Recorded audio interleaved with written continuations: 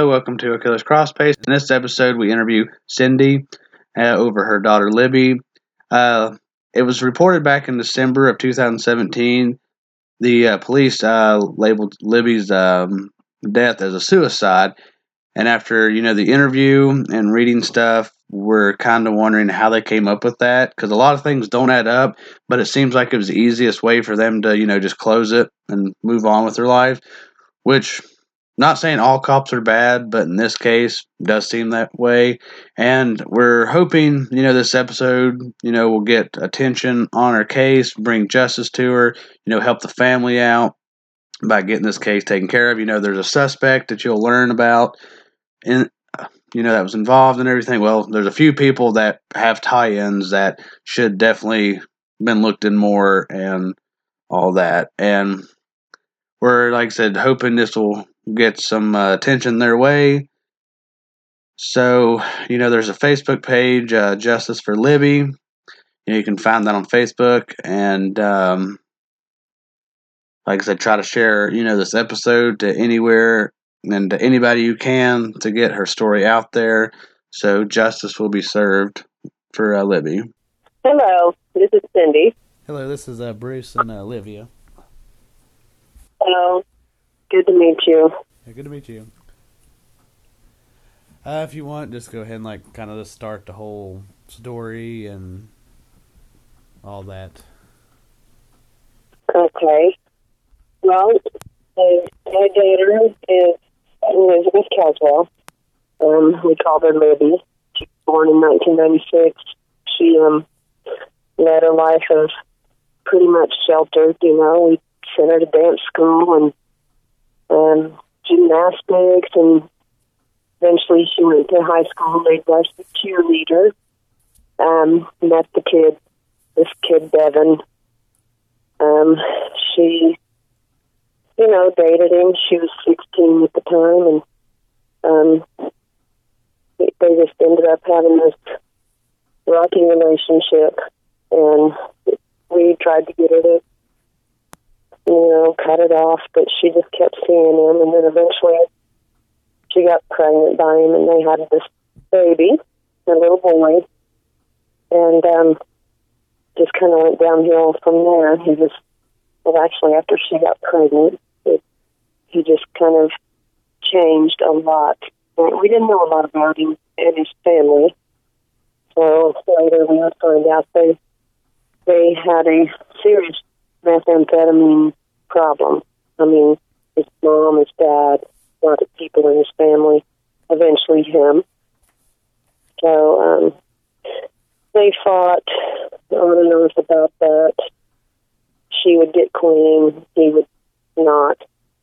And so, it's just he got violent with her, and there was lots of times where I called the police on him. There's times where I've stopped him from seriously hurting her. And I wasn't the only one. There was other people that witnessed that and stopped him from hurting her. And then on December 11th of 2017, there was no one there to stop him, and he killed her. And we believe he strangled her with his hands or a belt or something, because she was found with his belt around her neck. And so he fled the scene after calling 911. He called 911 at 8 o'clock and hung up on him, and then handed the phone to somebody in the parking lot, and they called 911. So anyway, she was deceased, and we found out on after midnight, so December 11th. The police came to our door and told us our daughter had hung herself, and we didn't believe it. We knew better. We knew how he was, and that's just how it, we fought it ever since. We hired an investigator, and we're just still trying to have closure. That's about all I can say. I mean, Yeah, I noticed in the one post you made, the one I think that you have like posted for the top post, where it said about, what was it, days before that, when she before all that would happen, about talking to the family transformation counselor and about Yes. he had choked her unconscious. Yes. He had gone. She was living with his stepdad, and his stepdad had remarried, and they were staying with him. Their names are Gary and Dee. And Gary woke to the sounds of something. He said it was scuffling. He could tell it was banging and scuffling. So he got up and went in there, and he was on top of her, strangling her, and he had to pull him off of her. And he actually came to the police department the day after my daughter was, after everybody found out. And he got the police, he tried to tell them what had happened. And they actually took a statement from him, and it's in the police report. But they didn't videotape it or record it. They just met him in the lobby and took his statement. So, yeah, he said, and I've called him, and he said he was concerned because of how she died. Does he have a history of abuse, like with past relationships as well? He does. He has a history with girlfriends. He has hit his mother, his stepmother. It's just he has a very violent temper, and he especially when he doesn't sleep, or if you wake him up and he is asleep, same thing. Was that the only time he done anything to Libby from the... You mean prior to her night? Well, with when the stepdad pulled him off and stuff, like, was there any other times before that where he had done anything just to her? Oh, yeah. He had, I witnessed him tackle her one day, and she was putting on her mascara, and he was always messing with her, and he bumped her arm and made her put her mascara up on her eyebrow, kind of, and so she elbowed him, and he just flat tackled her, and she was yelling. She couldn't breathe to get off of her, and I came out of my room, and I told him to get off of her. I was calling the police, and so he jumped up, and he said he wasn't hurting her. She wasn't hurt, but she was definitely afraid of him. And, that's the problem we had with him. So we couldn't let him stay with us. We had their son with us, and then our two children were still at home. We had another daughter and a son. And so we just would tell him he can't stay there. He was too out of control with his anger. And so when we would kick him out, she would leave with him. So she basically just kind of... Did she really, take up for him or anything? Or, why do you think she stayed with him since she was basically like this pretty much throughout their whole relationship, it seems like? I think she thought that was some kind of love. I think she felt maybe fear from him, too. I know at the end she definitely was afraid. He was threatening us. He was saying if she left him, no matter where she went, he would still come and hurt us. We found that out after she had died through some friends of hers. But before, when they were younger, I believe he used their son, to put the fear into her. She just believed what he would say. And I would try to tell her, he can't just take him away. He's not even on the birth certificate, He didn't show up for the birth, so she didn't put him on the certificate. But you guys have custody of him? Yes, we eventually adopted Xavier. They terminated Devin's rights. He came to court the last, I think it was 2 weeks before she died, and we had a court date in family court, and they were working with Elizabeth, and she was doing great. She was coming to all the things she had to come to, to get better and to do what she was supposed to do. And then he was jealous that she was still getting to see Xavier. I really don't know why he was jealous. He didn't want to participate with Xavier, but he was using that or something. We don't really know. So they offered him a paternity test because they said, well, you can't just come in and be here and say that. You have to prove, the burden of proof was on him to prove he was the father. So they offered to do the DNA test and even set up a date. And I took Zave to his blood test for the DNA, and then he was supposed to come the next week. But he didn't show up, and he was supposed to start drug court because they would have made him go to drug classes and comprehensive mental health and just do all the things that she was doing in order to get back in Zave's life. Because I was trying to express tough love on her. I thought it would be something that would make her straighten up, so I got children's services involved. I was really afraid for her life. I thought that would, put some fear into her. But it didn't work out like I thought it would. I thought we would contact her and she would be so freaked out that she would, just stop what she was doing. As a mother, I was thinking she was choosing that at that time.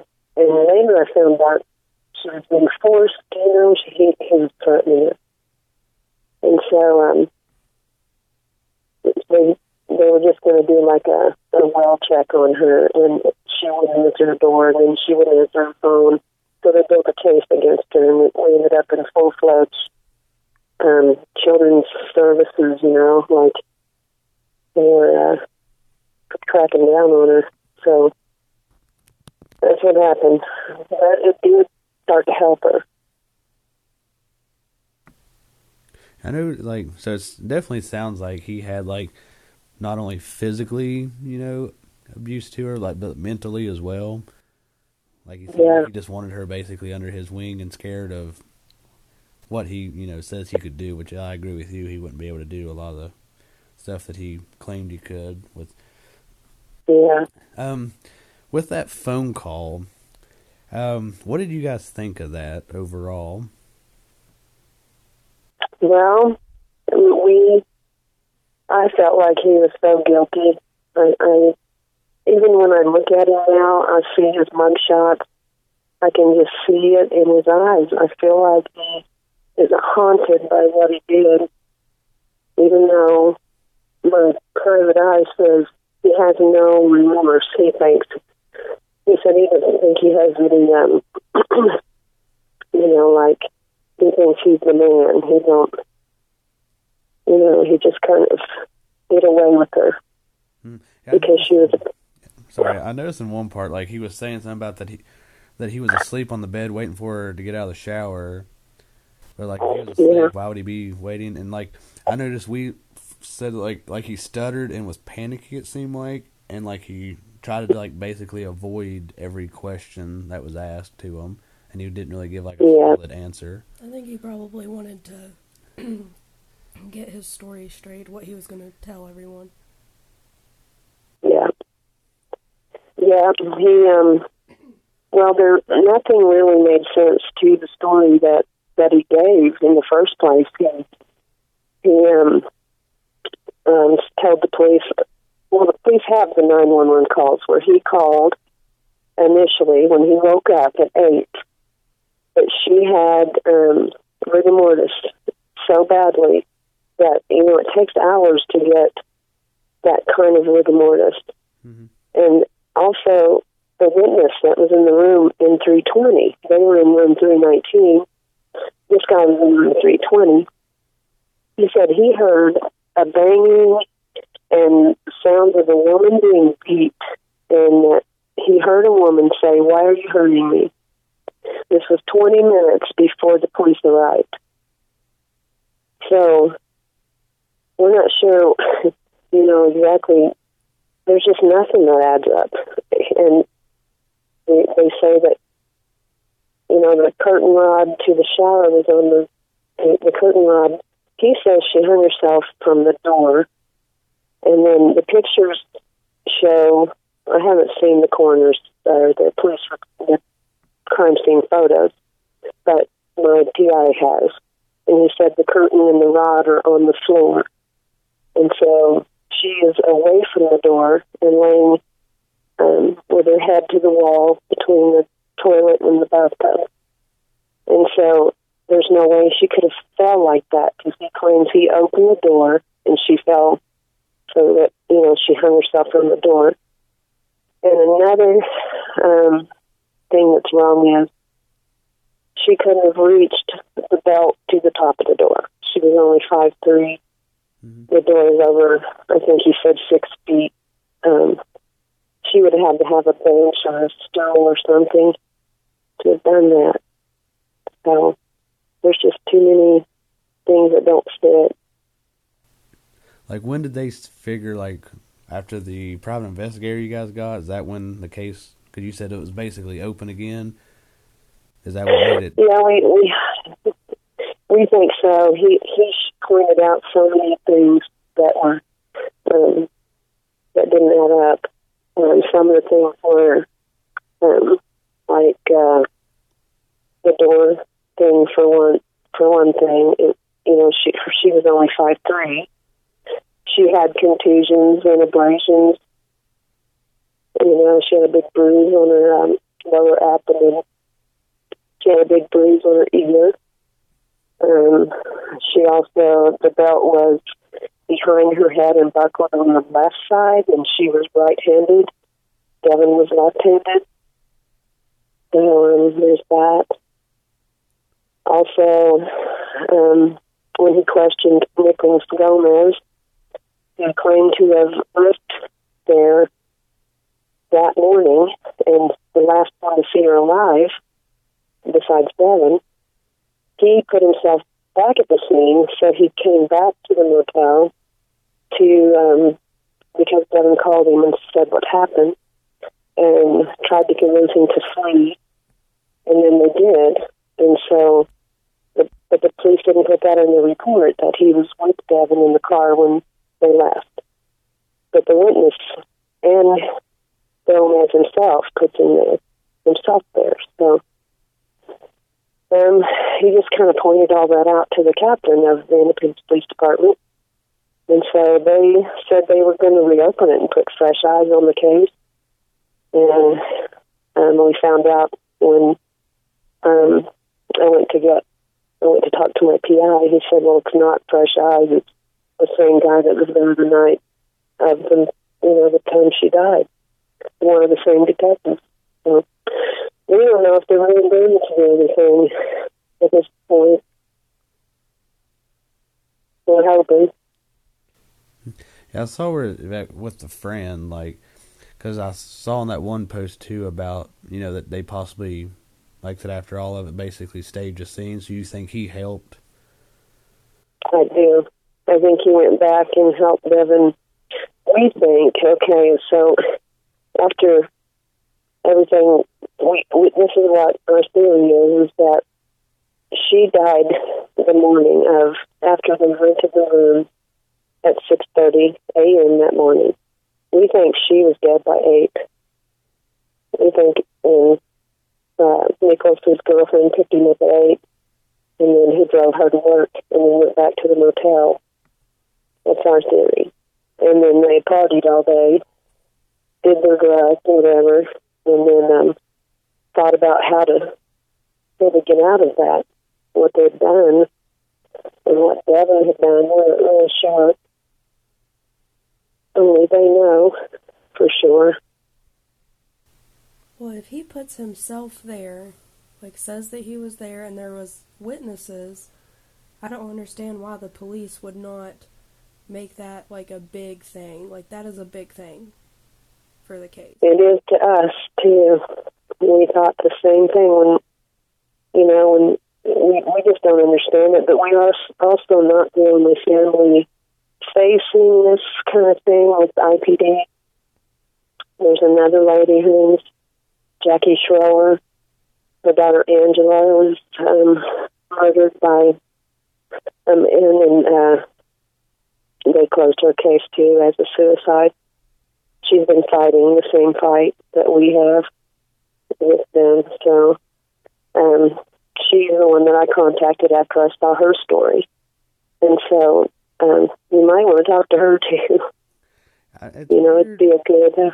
Yeah, it's weird that, like, around where we live and stuff, like, there's a lot of unsolved cases. It's like they just kind of, not to say all places are, are bad, but I notice a lot of them, like, once it's done, if they can't find nothing, they just kind of seem to quit on it and just basically want somebody, well, they call them armchair detectives, to come forward with something.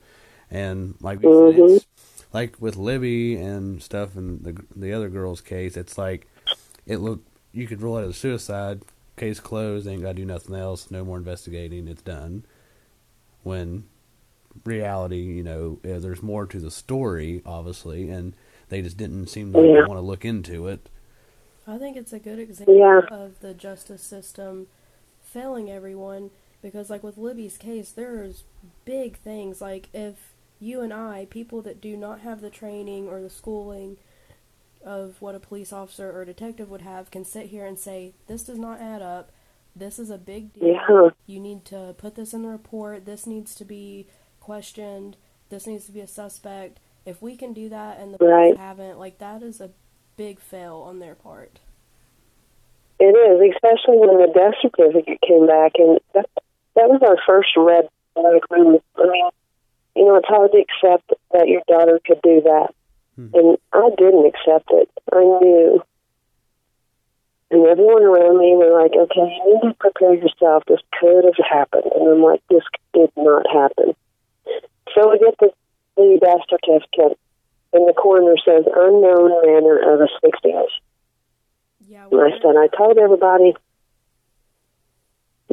So that's huge. That should be a law. I mean, I don't understand that one right there. And they closed the case. And so, it just shouldn't be allowed.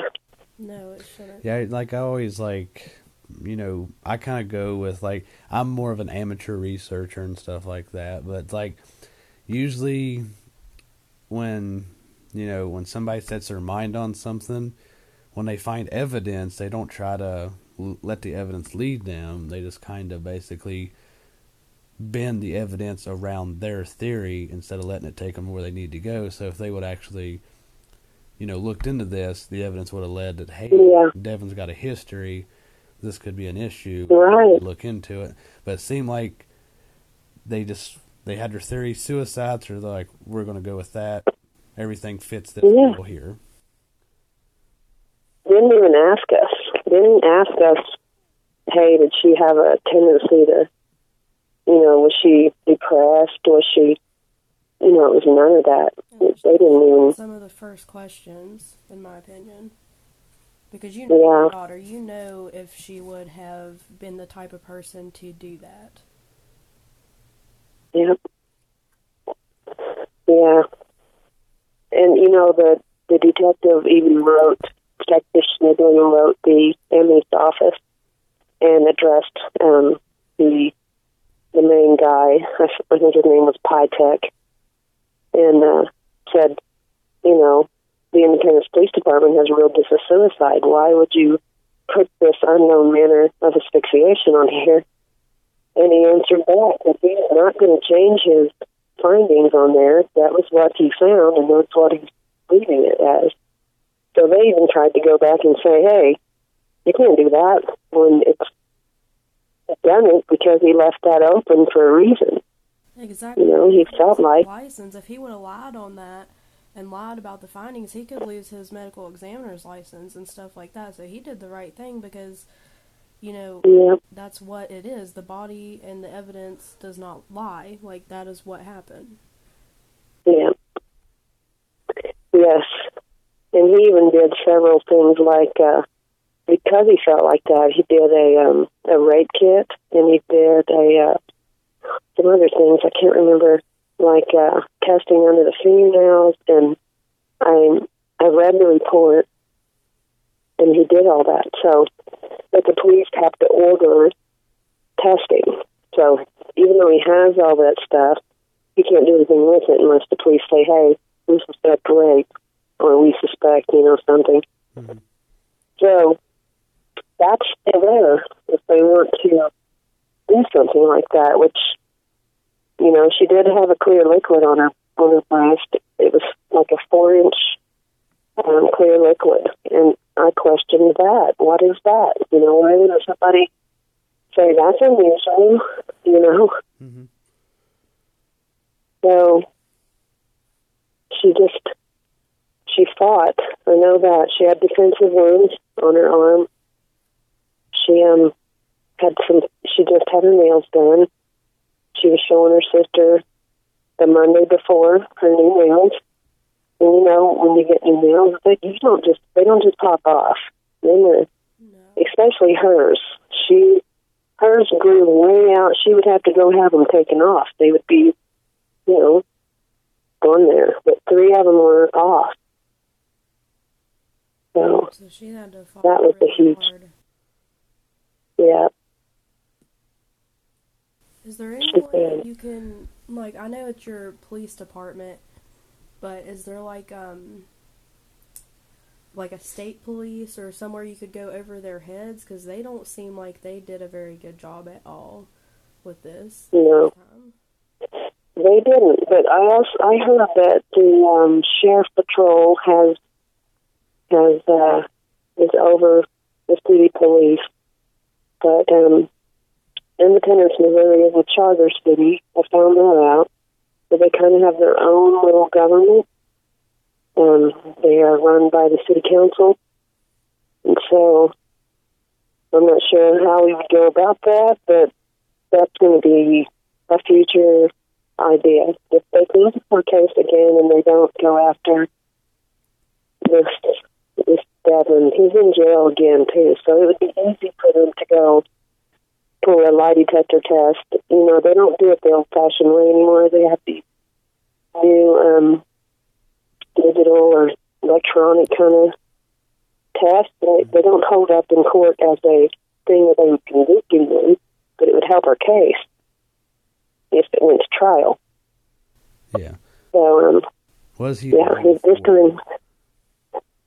this time he did armed criminal action. It was robbery, and he was armed. So he's going to the grand jury trial, and it'll be in February. So that's like another red flag. He's even got, more stuff after the fact that, would make him look guilty of more. Yeah. Yes, he is a thief. He's been, we had him checked out. He's got a rap sheet. He's been sent to the grand jury so many times, but it's not ever gone to trial. This time it's going to trial. He was caught in Kansas City this time, which is technically still Jackson County, but I believe, the Kansas City police are in on it this time, and so I think that's why it's different. But they're going after him. I've even thought about going and talk to him myself and just telling him I want to hear, I want to hear about what happened and take someone with me to record the conversation. But it definitely, I don't know if I could.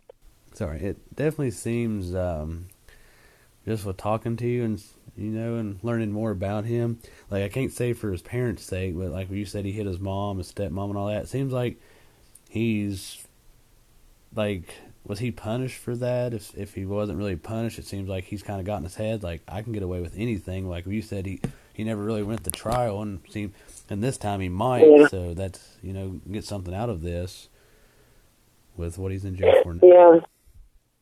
He's always boasted that he is smarter than the police and they won't catch him, and he can do whatever he wants. He thought he was,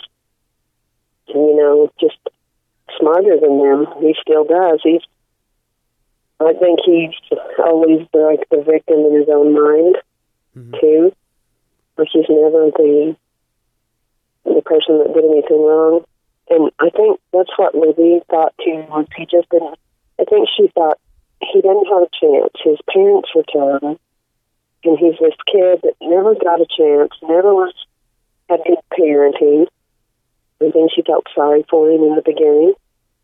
And then later on realized, what a mistake she'd made. But then she just couldn't get away from him at that point.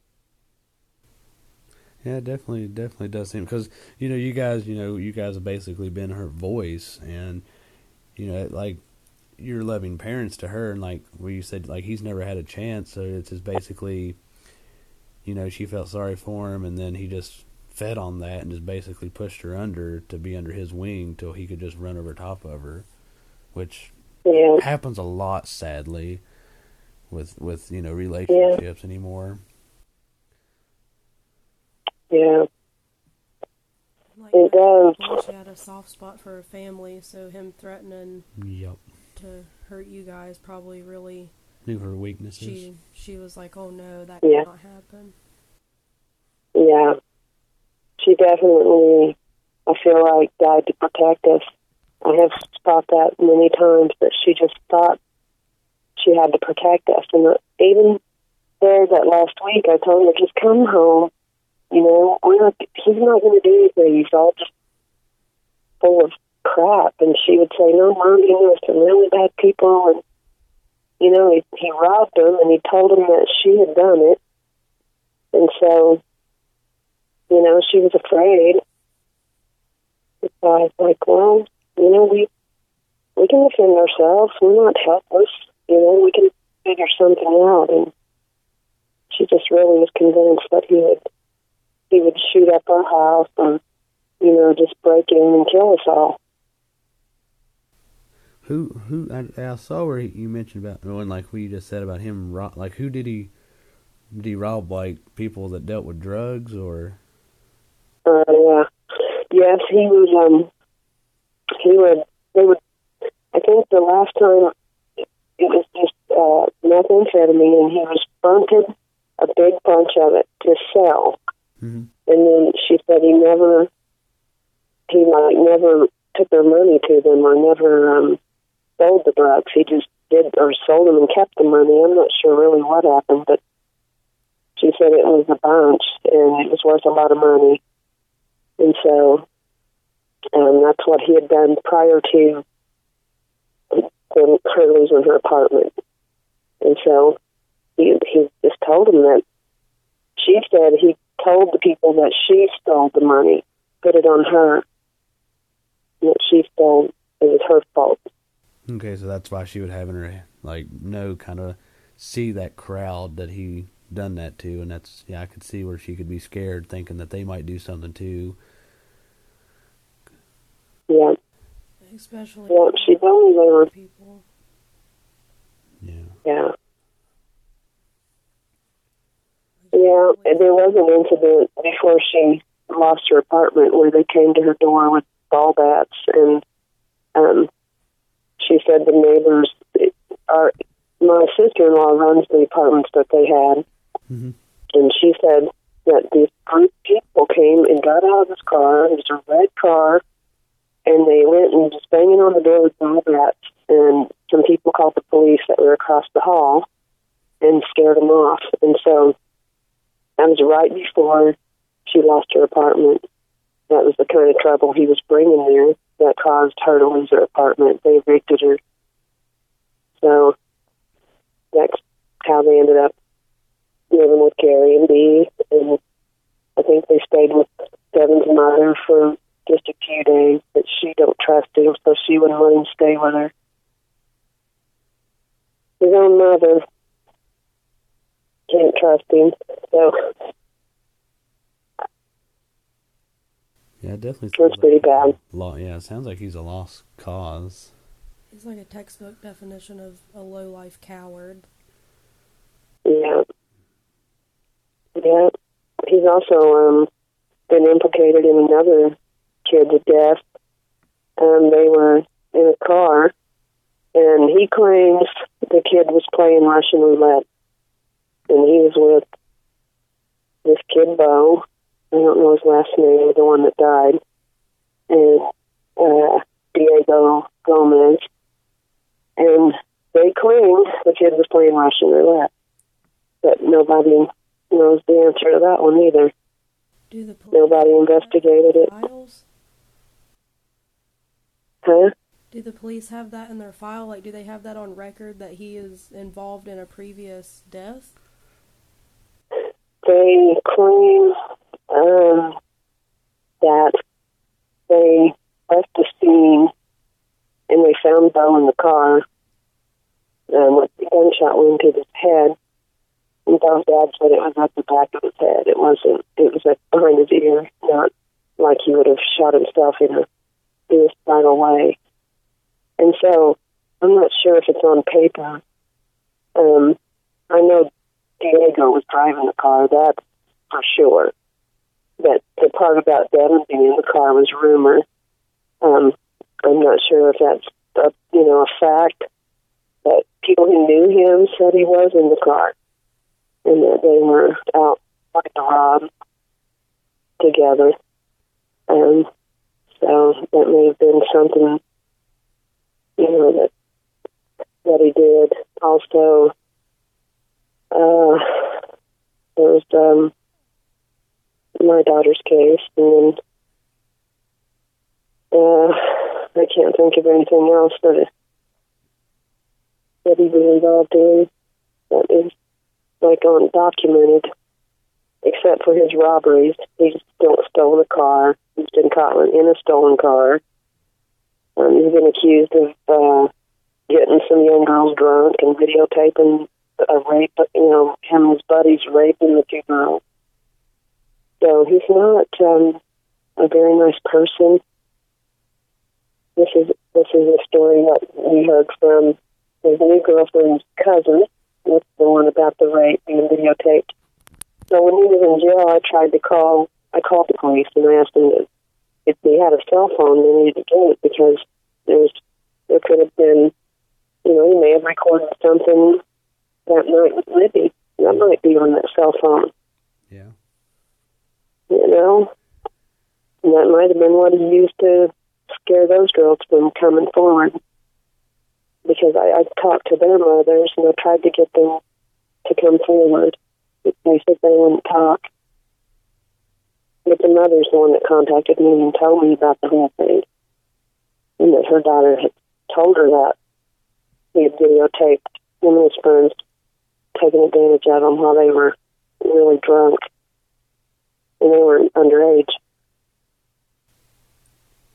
Wow. So you kind of think like he just, like you said, just maybe threaten people and kind of like have control over them until they won't actually, they're too afraid to say anything. Would you think though with him being in jail now, somebody might actually come forward with some information?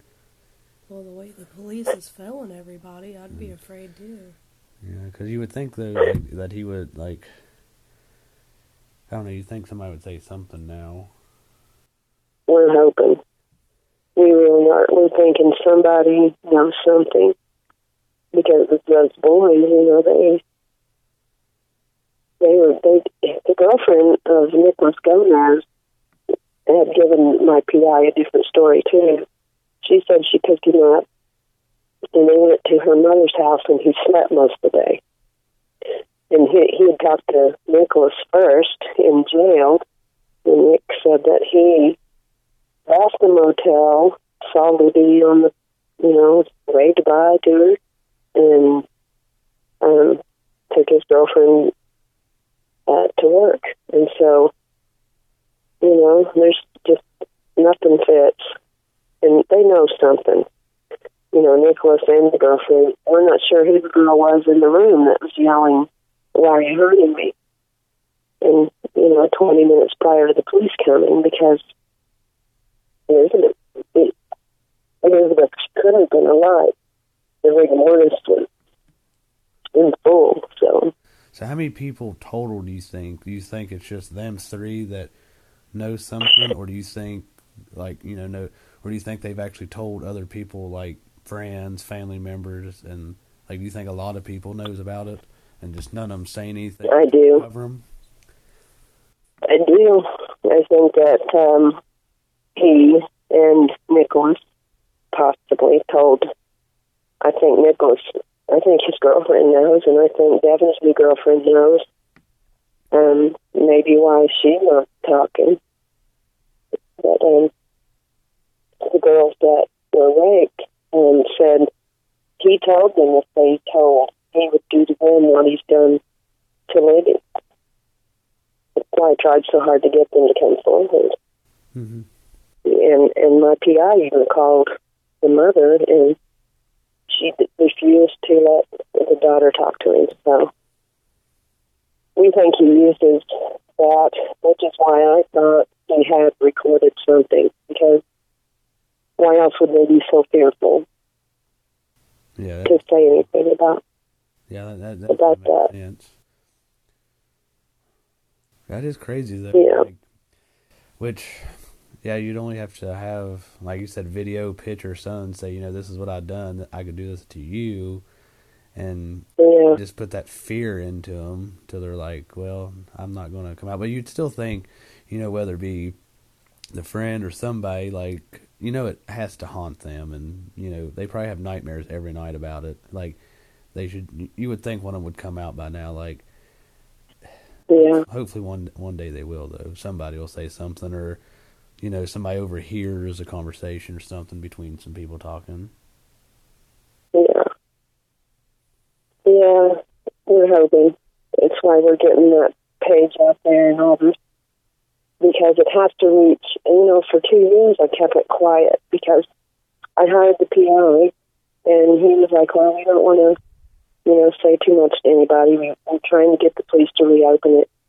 And then once they reopened it, he says, well, we shouldn't say much about it because it's an open case. You could damage your case. And then I was like, I'm done being quiet.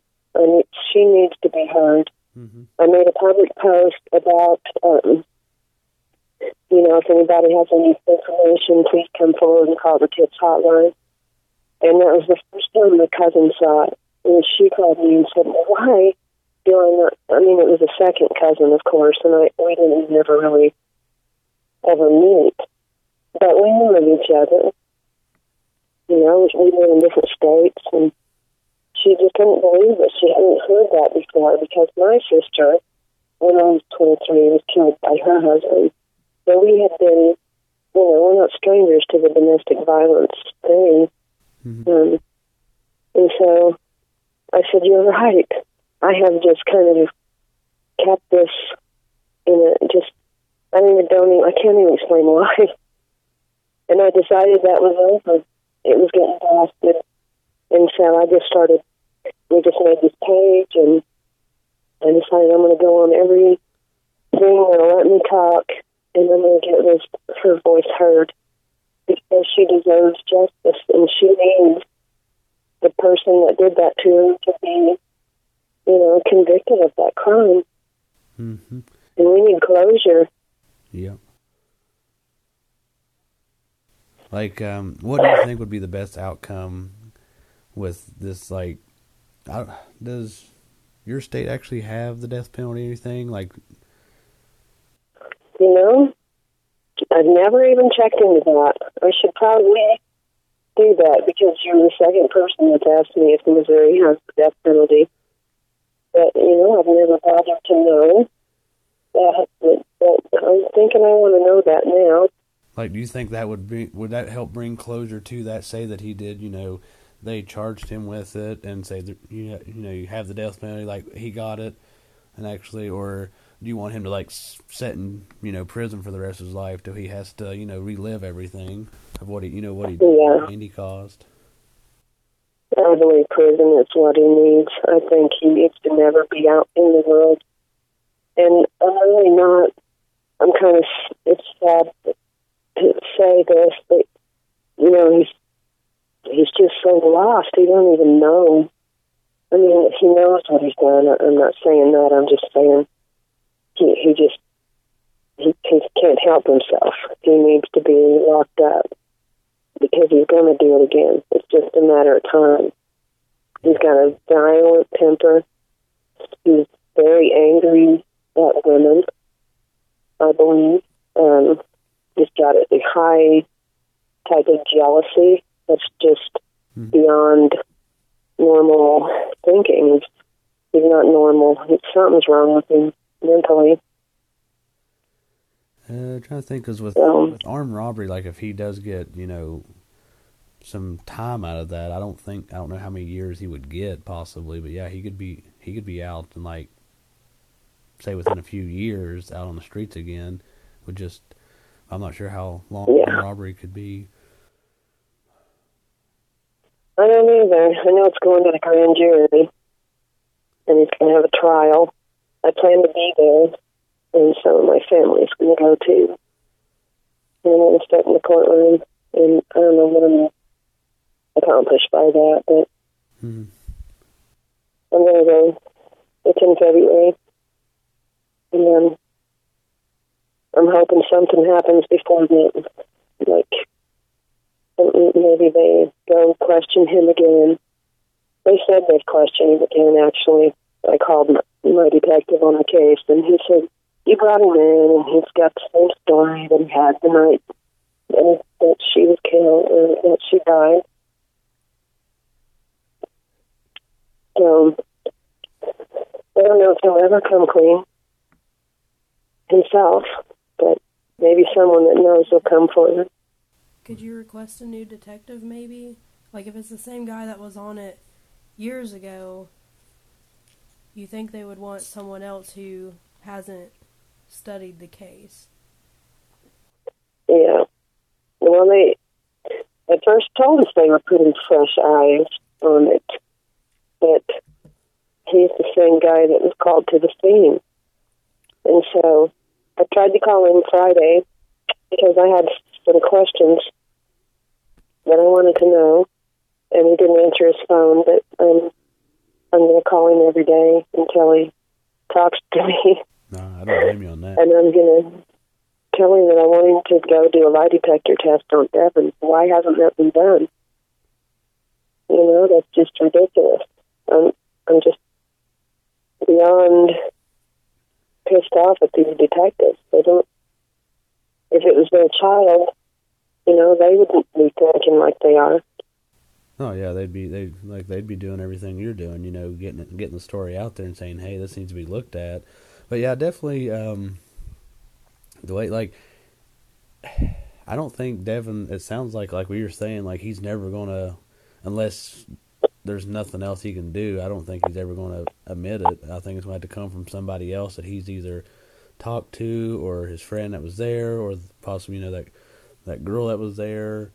Like, it's got to be somebody else that's going to have to say, hey, because it seems like everything that you've talked about and, I've read on it from the post and everything, like, there's so much that points him being the person, that she didn't commit suicide, but it's like they just overlooked everything. So it's like, once you overlook everything, you can't go back and say, well, this was evidence to show that he done it. So now it's just basically going to come down to somebody saying, hey, I was there, I seen him do it, and then him going to have to admit. Yeah.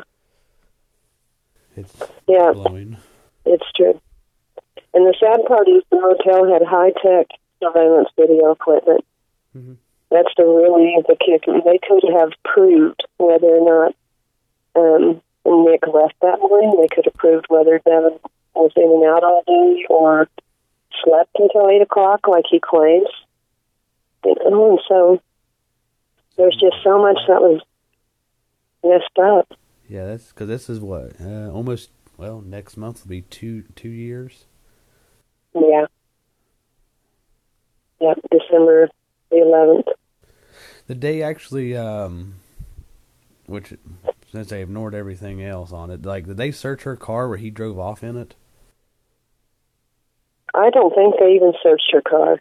They brought us the keys after they had come to our home and told us our daughter was deceased. They left because Devin contacted, Devin showed up at the police station. He turned himself in and wanted to give his statement. So we believe Nicholas drove him there in the car, and then Devin had some warrants out. So after they took his statement, they arrested him. But Jim, my PI, saw the recorded statement, and he said, he let him have his cell phone. And when the police detective left the room, he was heard on the cell phone saying, tell them I was there the last few days. Tell them this, tell them that. And you can tell that he's talking to his dad because he's saying, Dad, tell him this. And he overheard on the recording the dad saying, I'm not going to lie for you. So, there's that is huge to me, and should have been to the detective. But anyway, they came back to our house and gave us the keys to her car and said it was parked in the parking lot at the police station, that we could go get it at any time. So we don't. They took off, put something in the car and, took it away and got rid of it type thing. I just kind of wondered if maybe something of that. That's exactly what I thought too. That they had all day to do that because, according to our investigator, she had been dead for several hours, not just, it'd been since morning. Mm-hmm. And so he thinks that he killed her and then propped her body up somewhere because usually when a person dies, the blood pools at the lowest part of the body. That's maybe like if they're laying on their side, it would be in the arm and the leg, and if they're laying on their back, it would be in the back. So the blood pooling was in her buttocks, like she was sitting up against a wall. And so when they found her, she was laying down, and the blood was not pooling. So any seasoned detective that's been to crime scenes and seen this would know that was a staged body. Yeah, for sure. So, there's just so much that's so crooked about it. So, kind of like, basically, like, they had all day because they could have been, like, got rid of some stuff and, like, just kind of drove around, like, what can we do? Like, how can... Yeah. Because it says about the room being completely destroyed, like... Mm-hmm. Like, how would... Like, if somebody's going to, commit suicide, like, why did the room be destroyed? Like, yeah. The TV be blaring, all the light, like, I just don't... Yeah, and I have, a lot of questions that they just don't answer. They just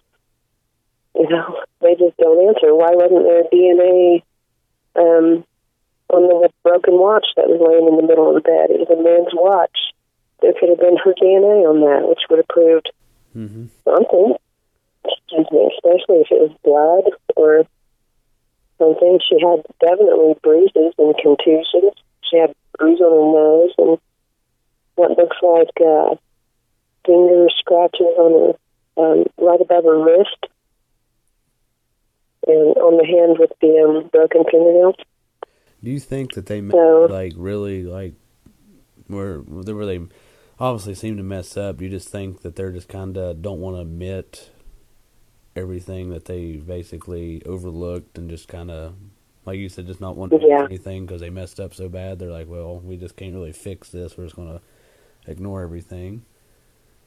Yeah, I do. I believe the video surveillance would have cracked the case. Really. Yeah, I mean, looked at that. To me. I mean, I don't even know. This is one of the questions I want to ask the detective if he ever answers his phone to me again, is why wasn't, I mean, it's in the report that they were going to go back and speak with the manager of the motel and view the surveillance video. Mm-hmm. But then that's it. That's all it says about it. It doesn't say they went back and viewed it and there was nothing remarkable about it. That's it. Just they were going to go back and talk to the manager. Nicholas Gomez called the motel and asked the guy at the front desk if the police were still there. That's in the police report. And he was so drunk he couldn't finish a sentence. And, There's just, why would he call to see if the police were still there? Yeah, it seems like he's kind of like wondering if they're there too long, they might know that, this is all staged. Yeah. Nothing definitely makes sense, it sounds like, for sure. No. So we're getting our voice out there, and, I'm glad you responded. I'm hoping that this will kick it even farther, because I know you have a large amount of people that listen to your podcast. And so, yeah, we're glad to. Yeah. Yeah, thank you for talking with us, and I'm sorry that happened to your daughter and your family, and that you're having to not get the best care from the police. Yes, and we're not the only ones. So that might be a future thing we do too. Myself and a few other moms that are struggling with Independence Police. That might be something for the future for us to have a collective voice against. Yeah. But before we go, is there like anything you want to add? Well, not really. I think I said everything I wanted to say. She needs justice. She didn't deserve to die, and she didn't. Her son, needs his mother, and I hope somebody that knows something comes forward and helps us. Yeah, as long as, like I said, what you guys are doing is amazing, by keeping, her story alive and keeping her memory alive. Because, like I said, I know it's got to be hard, but, you kind of got to do it to make sure that justice is brought to it. Yeah, and it's been kind of a blessing, too, because since I started the page, lots of people that I didn't know, and some of them that I had known, have come forward and shared photos and stories, and I hadn't seen some of the photos, and it just broke me a few times where I just cry, but it's a bittersweet. It's like, seeing her so happy, like her friend Nathan, she could be herself around Nathan, and it was just some of the happiest faces I'd seen of her, and it made me have a good feeling, or the bad, where you just realize you're never going to have that with them on earth again. So it's hurtful, but a blessing at the same time.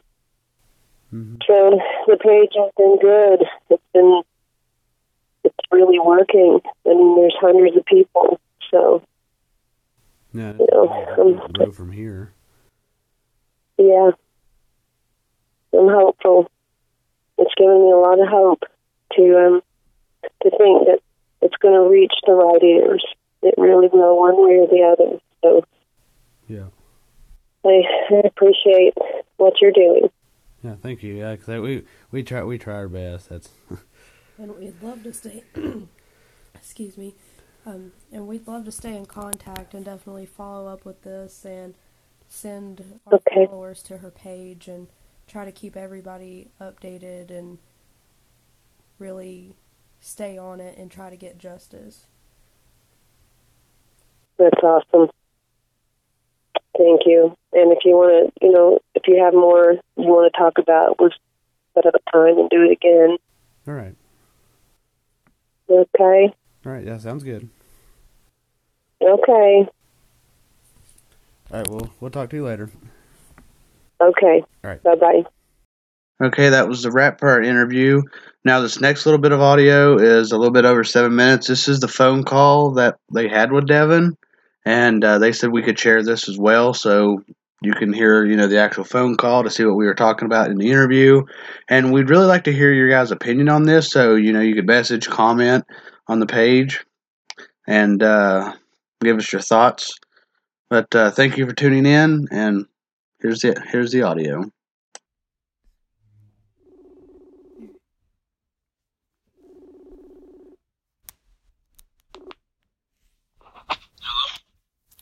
Devin? Devin? Yes, ma'am. Can you hear me? Yes.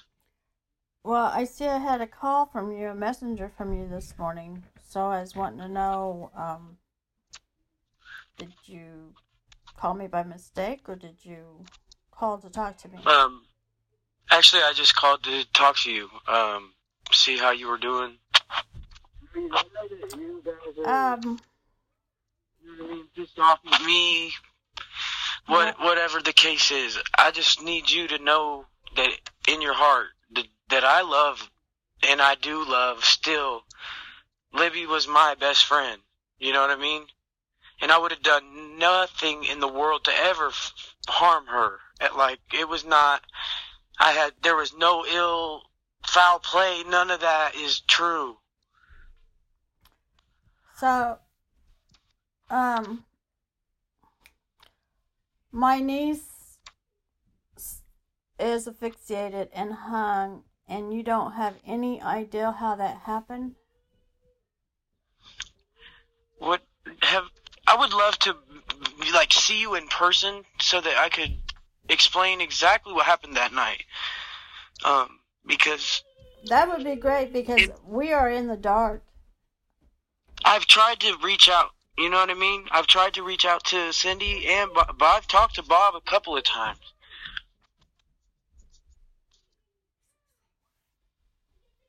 Say what happened. Did you tell Bob what happened? Yeah. Actually, I have shared that story with Bob.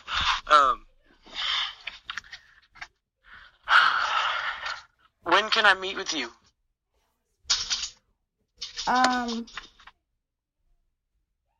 Where do you want to meet? That's up to you. Well, I don't know where you live, if you're in the city or... I'm in Independence. Independence? Yeah.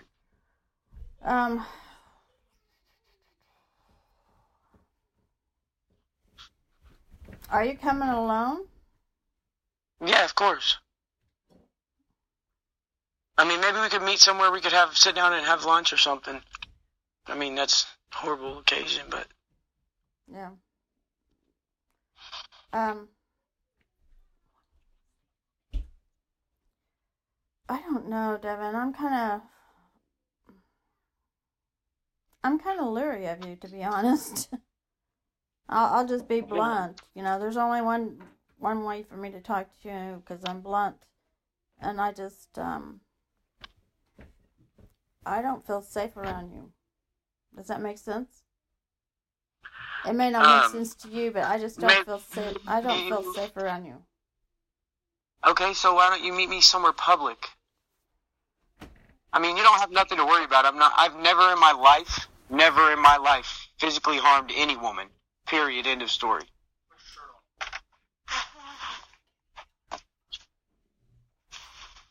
Is there a reason that we just can't talk on the phone?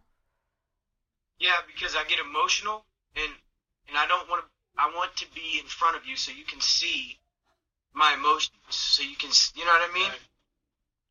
Right. Yeah, I know what you mean, but I just don't know, I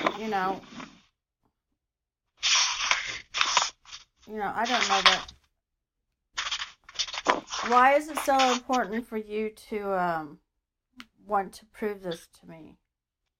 It's not just you. It's her whole family. I need her whole family to know how much I loved and cared about her, because I was prevented from going to the funeral. There was things that were said on Facebook to hundreds of thousands of people that were false accusations about me.